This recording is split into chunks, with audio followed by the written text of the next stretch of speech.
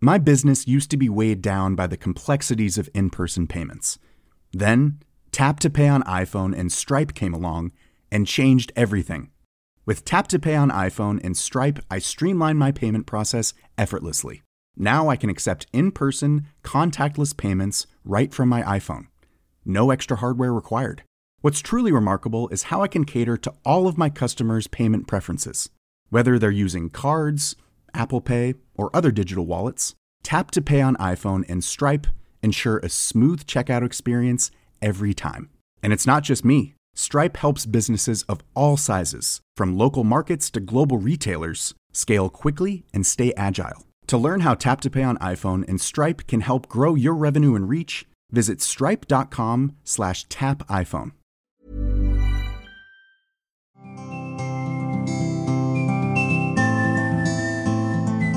Welcome back to Hammer at Home. Today I'm going to introduce to you another one of my mates. His name is Derek Riley. Now, Derek's lived a very interesting life. He grew up in Perth, worked as a journalist, and founded a couple of surfing magazines while chasing waves and raising a family. Did I say interesting? It sounds like ideal. That's an amazing life. But Derek's also an author. He wrote Weekends with Bob, and when I say Bob, that's Bob Hawke. And he also just released a novel about David Copperfield, which is getting some great reviews. I've had a little look at it and I love it. But I know Derek because he was the ghostwriter of my book, Life Force. Derek, thanks for coming in. Good morning, Barry. You know I'm not much of a reader, but I've had a look at your biography, and it says that your mum was a diplomat and your dad was a pro wrestler. Now, there's a lot I want to know about that, but first up is I want to know how the hell did those two meet? It's actually bullshit.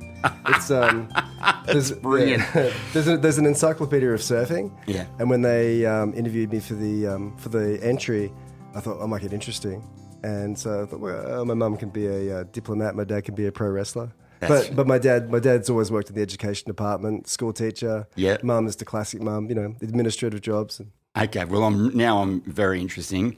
Just picture this, the living room at your house growing up in Perth. We've moved the coffee table. There's cushions around the edges. Mum and Dad are going to go at it. Very 70s, isn't it? Yeah, Mum and Dad are going to go at it. Who would win that wrestle?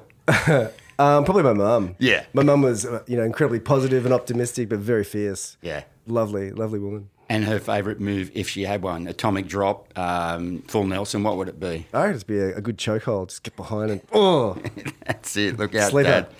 You decided to be a writer. Now, I've just learned for the first time, and I thought I knew you pretty well, that your mum's not a diplomat and your dad's not a wrestler. Your dad was in education and your mum was a bit of an administrator. How did you get into writing? Did they help with that? I'm one of those people who never really had any ambition except to go surfing. And I remember I had this epiphany when I was about 19. I was driving my Subaru to the beach for a surf.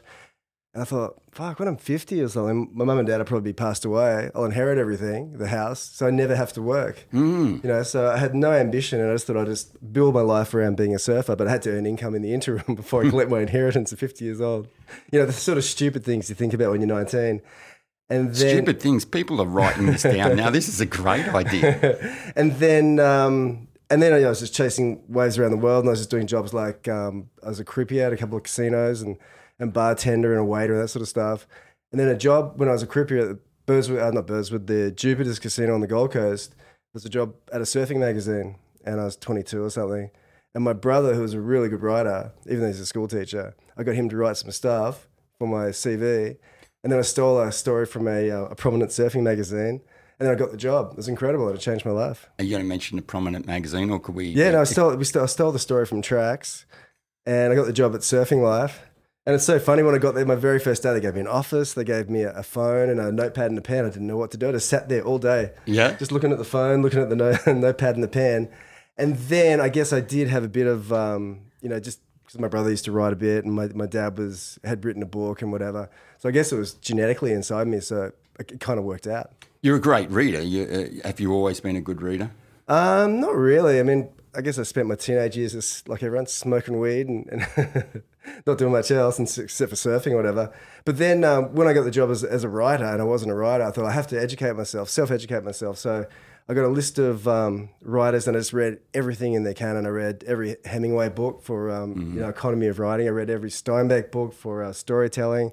I read every Evelyn Waugh book for satire, and I had all the National Lampoons for humour, and I just kind of built up this, and all the Tom Wolfe books and whatever. And then so I had this sort of body of work, and I just tried to mimic the writing. And every time I read, from the moment I got that job, I was looking at sentence structure and semantics and all those sorts of things, and hopefully just getting it come through via osmosis. I'm sure that's interesting to a lot of people. You lost me at Hemingway. Mate, my brain just keeps going back now because I know you pretty well. And Derek, for the people that don't know him, I live in Bondi, so does Derek. And I could be going to work on the living room at 6 o'clock in the morning and it could be freezing cold and it could be raining. But if the waves are good, you can guarantee you're going to see Derek standing there in a singlet and a pair of board shorts, checking the waves out, ready to hit the water.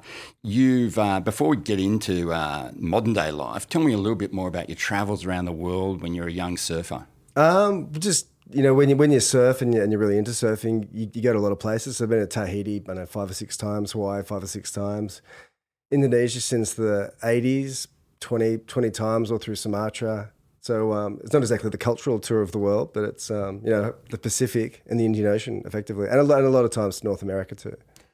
Where's the best wave for you? I reckon the best waves at the moment are in wave pools. Yeah, so right. So the best wave right now, the wave I'm most excited to go to is in Waco, Texas. Yeah. And all the pro surfers in the world are just flying into Waco, Texas. Everyone wants to go to Waco. And it's just perfect. It's shaped the same way every time. Is that what you love about it? Yeah, and there's just a section that's just perfect for doing airs. And you can surf and you go somewhere and you might go to the best waves in the world, but you're still at whims of the ocean and the wind and the weather, all those sorts of things. Let's wind this back a little bit because my demographic is 24 to 54-year-old women who love DIY and design. Yeah. So I want you to explain to them pretty briefly what a surfing wave machine is and what airs is. Okay, so in the holy grail of surfing has been to recreate a perfect wave. And in the early 60s, there was a movie called Endless Summer. Yeah. And the whole conceit about that film was finding the perfect wave. And they found this perfect wave in South Africa. But that would only appear, a couple of times every year. So in the last 15 years, people have spent untold amounts of money trying to recreate the perfect wave. And Kelly Slater unveiled a wave in 2015, which is the most perfect wave anyone had ever seen. And it was in a swimming pool or a lake in Lemoore in Central California.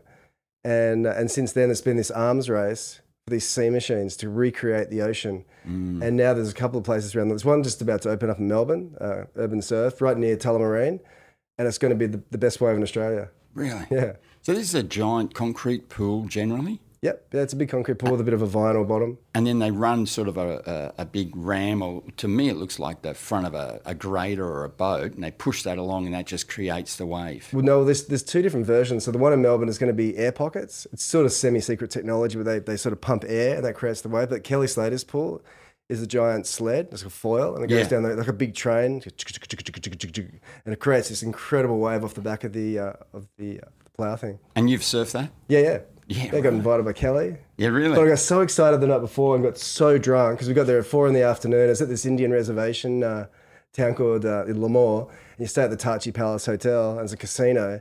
And you get there at 4 PM. You have to be at Kelly's pool at 9 in the morning, whatever. I was so excited because at the time, this is 2 years ago, and Kelly's pool had just opened. It was full Willy Wonka chocolate factory, golden ticket thing. And I was so excited.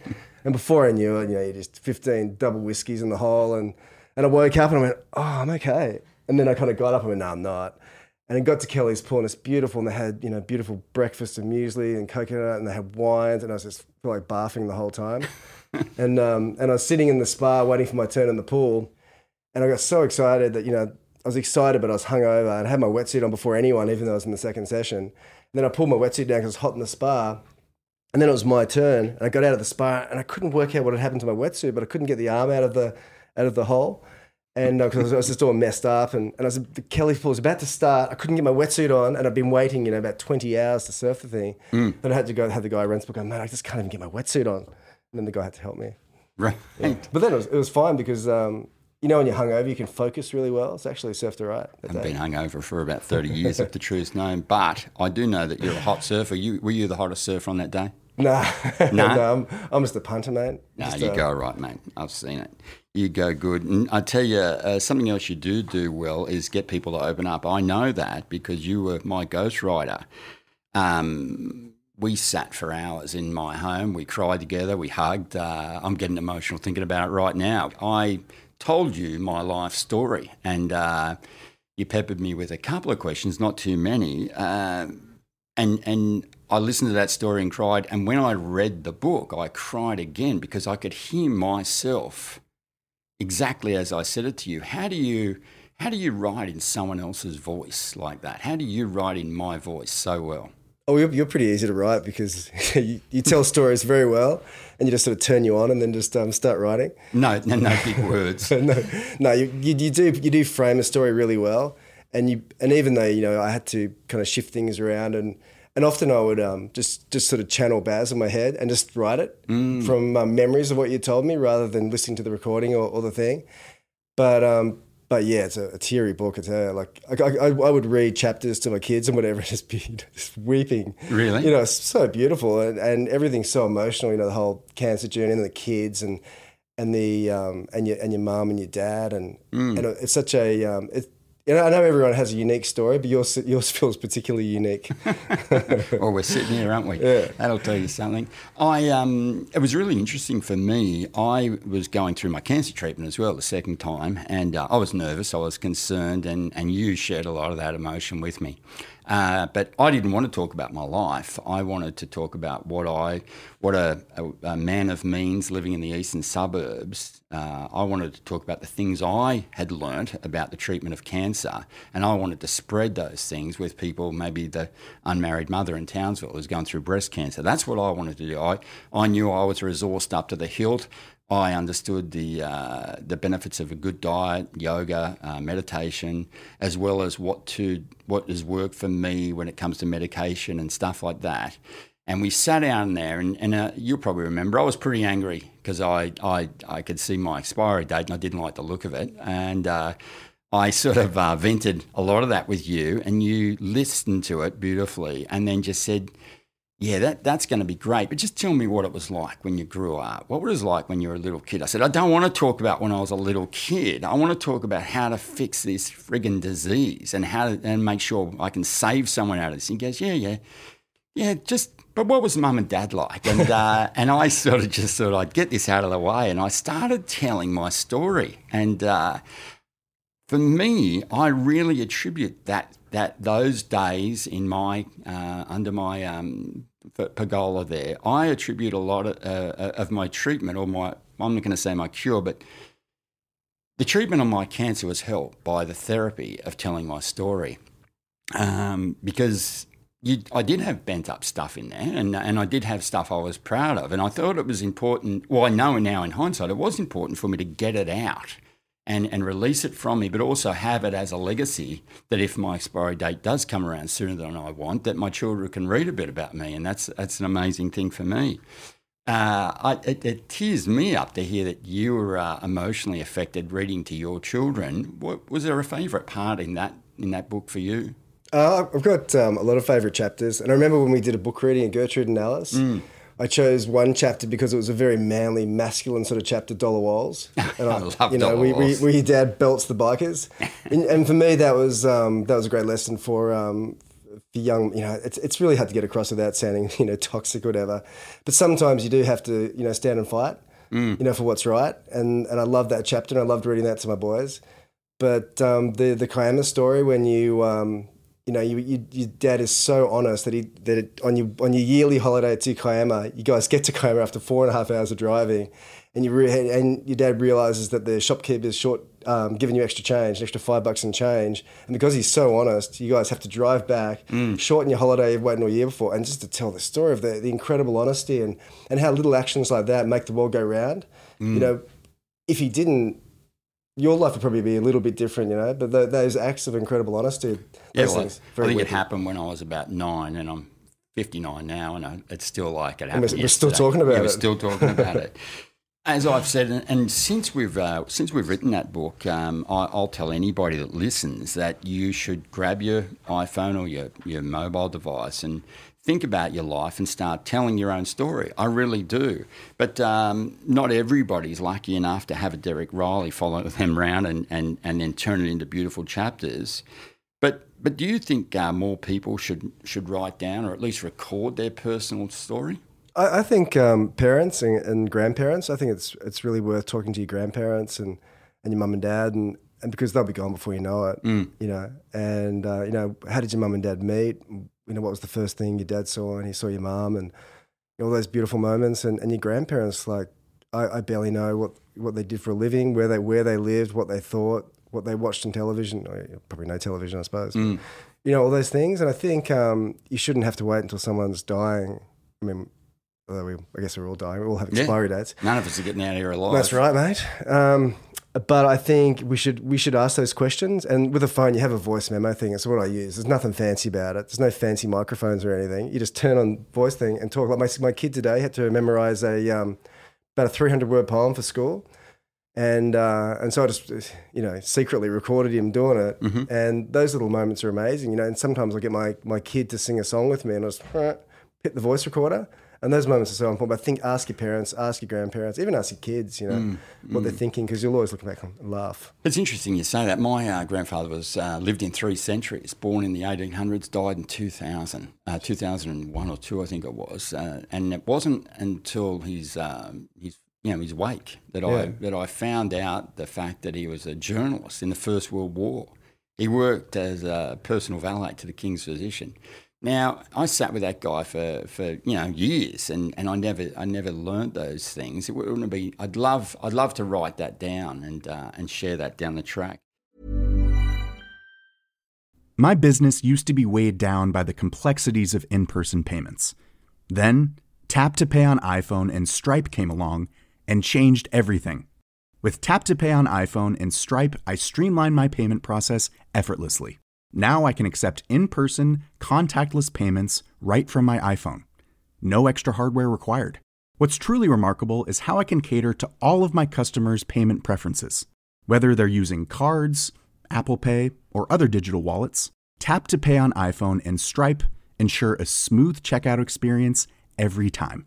And it's not just me. Stripe helps businesses of all sizes, from local markets to global retailers, scale quickly and stay agile. To learn how Tap to Pay on iPhone and Stripe can help grow your revenue and reach, visit stripe.com/tapiphone.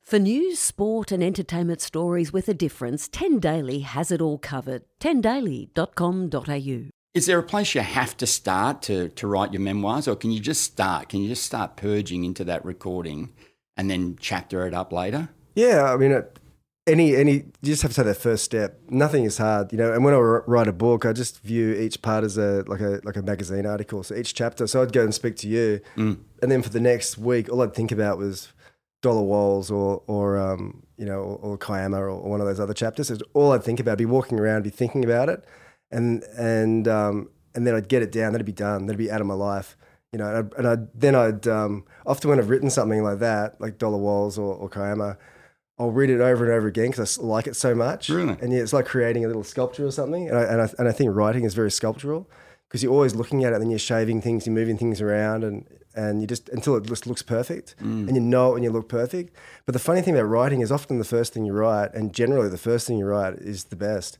So if you write an email to someone, if someone just says, hey, just give me your impressions of that little trip you did, write it on a long email to me, don't even think about punctuation, it'll be pretty much perfect. Really? Yeah. And I always say, if you write an email, don't send it that night. Write it the next day. That's because Depends what sort of emails you're sending. Yeah. So that's an anger thing, I guess. Yeah, when I've got the shits about something. As an author, I mean, you've said it a couple of times here this morning. You got emotional. You take on a lot of this. It becomes part of your life for a week. I have a few actor friends, and they've explained to me that when they play a particularly emotional role or a particularly violent role, they find they take on the physicality of that. It actually pains them, and the emotion might stay with them, or the physical pain might stay with them. Is there a little bit of all your books in you? Does it stay with you? I think I love doing interviews because I always learn lessons from people and I can examine people's lives minutely, and no one else gets to do that. And a journalist, you get to ask very invasive questions and go into people's lives and then just walk out. Yeah. But there's always a piece of me, like I just spent a year with David Gulpilil. Yeah. And then I spent a year with Bob Hawke, and I spent a few months with you. And from everyone, I learnt lessons about living and dying and fatherhood and family. And they're all really precious lessons. But everyone pretty much says the same things or indicates via their actions and their character the same things.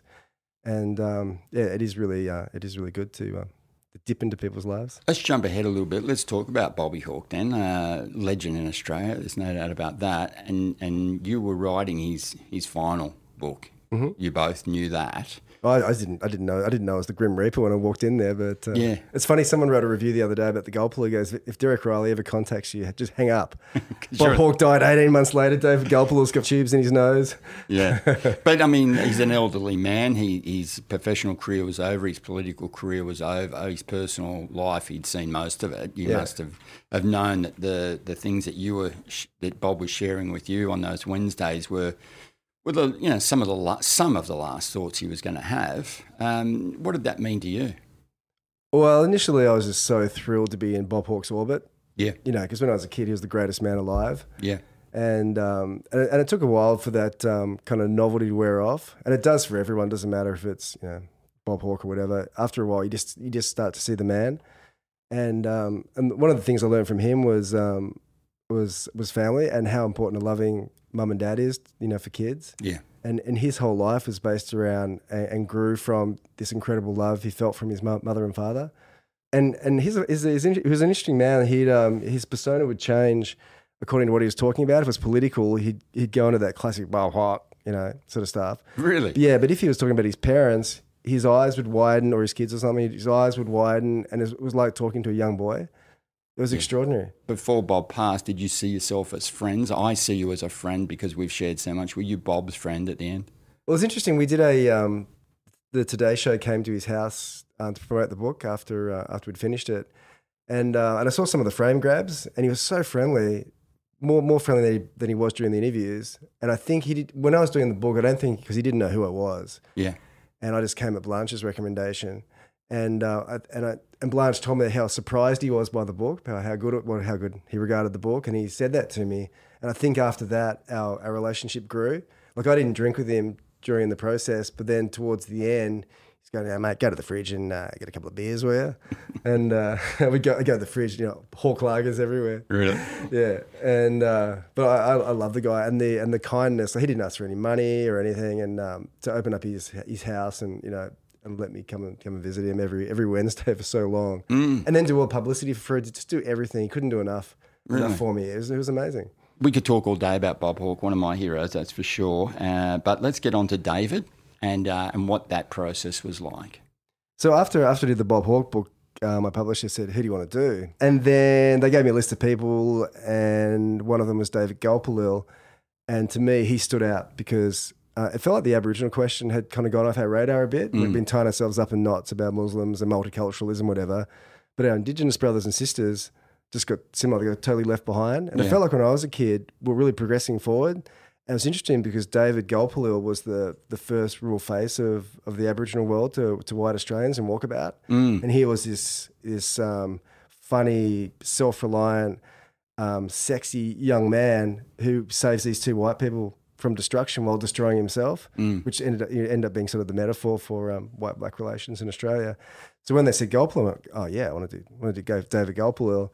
So then I had to find him. No one knew where Gulpilil was. All these publishing people. Really? Yeah, no one knew where he was. And then I met this Aboriginal artist, curator John Mundine, at this Paddington pub. He was a friend of my agent. Had this big conversation. He said, "I'll help you find David," whatever. And then I left. Went down to Bondi for a swim. And then I saw a mate of mine, Dan Wiley, who's an actor. And he goes, "Mate, what are you doing after Hawke?" And I said, "Man, I'm trying to find David Gulpilil." And he goes, "You better hurry, he's dying of lung cancer." And as it turned out, Dan was in Charlie's Country, David's last major film, which is fairly autobiographical. So he put me in contact with Rolf de Heer, the director. He was amazing. And then within 2 weeks, I was down there at Murray Bridge, just out of Adelaide. And I walk into this tiny townhouse, shitty little townhouse, $200 a week townhouse, and David Gulpilil was right there, the iconic face. Wow. And he just goes, "I'm David Gulpilil. I'm from Arnhem Land." What a way to start. Yeah. That sounds unreal. From about, I think it was started in August 2018, and I would go down to visit David down in Murray Bridge, and he's suffering from lung cancer, so he was, on medication, whatever, and English is his sixth language of his 14, so it's not It's not like talking to Bobby Hawke. No, that's incredible. So a lot of the time it was just observing him, and a lot of the dialogue came from his interaction with his carer, Mary Hood, who's this retired aged care nurse. He'd spent a lot of time in Darwin. That's where she met him. And they just had this amazing sort of back and forth. And so I'd go down there for 2 days, and he'd be good for about an hour. And I'd talk to him for an hour or just hang out, watch a movie with him or whatever. And then I'd go back the next day and do it again. And in the interim between seeing him and Murray Bridge, I'd go and visit Paul Hogan, I'd visit Jack Thompson. People that have worked with him. Yeah. So David was in Crocodile Dundee. Yep. And Paul Hogan happened to be in town at his daughter's house in Belrose. And Hogan's is classic. He's the full Crocodile Dundee. He's sleeping on the floor of his daughter's house. No. Yeah, he goes, I don't like hotels. Still smoking Winnies. Really? Yeah. It's brilliant. Yeah, and Jack Thompson was amazing. He lived nearby. And Philip Noyce, who directed Rabbit Proof Fence. Philippe Mora, who did Mad Dog Morgan. And Natasha Wanganeen, who was in Rabbit Proof Fence with David. And, Margaret Pomerantz and all these amazing people. And he had this movie handler through the 90s and 2000s who had these great stories about David. And when we spoke about him dying, he said, mate, he's like an old croc. You shoot him, 8 hours later they come back and bite you. They're just having one breath every 6 hours. You get right into the people that you're writing about, and you have the Derek Riley opinion of those people. Are you ever worried about once they've read the book that you and them don't share the same opinion about themselves? Not really, no. I mean, I try and do it honestly and in good faith. And I don't want to dig up dirt, but you can't also shirk from that sort of stuff. You're right. Like David went to jail for assaulting his wife, so that's in the book. All that sort of stuff. But I think if you live by the praise from others, then I think he's kind of sung. You just do the best you can. Yeah. So you don't get anxious about that at all. Nah, life's too short to get anxious, mate. Yeah, you're telling the wrong person that. Have you spoken to David since you've released the book? Well, David isn't great on the phone. No. Except it was funny after I first started coming to visit him. So I'd give him some money because I think it's important that we went halves in the advance pretty much, and so I'd give him money every time I went to see him. And I started getting phone calls from him as soon as I get back from Murray Bridge. I go, Derek. I go, hey David, how are you, man? And he goes, yeah, good. When are you coming down to see me? And I was going, oh yeah, in a couple of weeks. I was just there and da-da-da. And then I remember once going, are you out of money, brother? He goes, yeah. And I just heard it. One time I heard in the background, David, you have $3.25 in your bank account. So not so much on the phone, but he is a god. He's an acting god. And everyone I spoke to just said he's Australia's greatest actor. Jack Thompson said he's more important than Ned Kelly in Australia. He's just one of the great icons. And it was really important for me to put him back up there on his pedestal. Well, you've covered three of the greats. There's no doubt about that. David, Baz, Bobby, Bob and Dave. And Baz. Yeah. Tell me who's next. I don't know. I'd love to do George W. Bush. Wow. I think he'd be fantastic because he seems like a likable man. He's done some despicable things. He's become very likable since he got out of power, hasn't he? But he was likable when he was president. There's this great documentary while he was president, and he's so likable. He's one of those guys. You just go, this guy's a legend. Not me. Next thing, but if you met him, he'd probably get on famously. Same. Next thing you know. Meanwhile, Baghdad's been bombed and and so on. Tell me, mate, apart from books and surfing, what else is happening for Derek Riley? My whole life's just thinking about going to Waco in a couple of weeks. For the wave pool that I spoke about before. Yeah, you love a lurk, don't you? Can I ask this? You've seen me in the water. I've only had one surf since I've been sick, and I'm a bit of a kook. Can an old bloke like me on a bit of a mow get in the wave pool? Oh, for sure, yeah. There's a whole bunch of different waves, and there's an easy wave and an expert wave and an intermediate wave. So yeah, for sure. All right, next time you're down at Tullamarine, drop my name for me, will you? I will, mate. All right, can we have another chat again? Would love to, Baz. Thanks, Derek. Thanks, mate.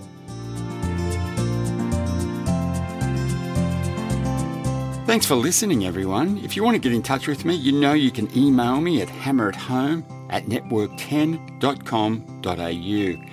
Thanks again for all your reviews. I want to say thanks to KJ.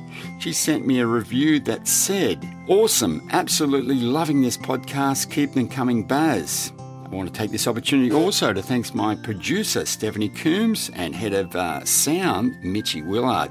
Great people, couldn't do it without them. See you next week. Love you all.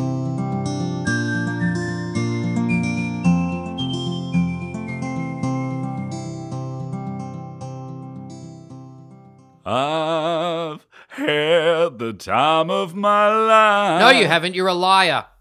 Excuse me? Listen to 10 Speaks podcast. 10 Speaks.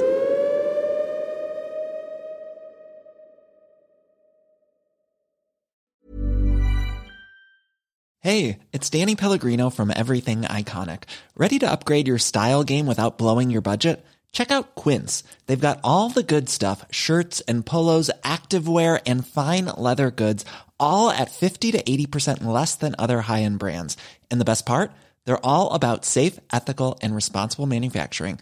Get that luxury vibe without the luxury price tag. Hit up quince.com/upgrade for free shipping and 365-day returns on your next order. That's quince.com/upgrade.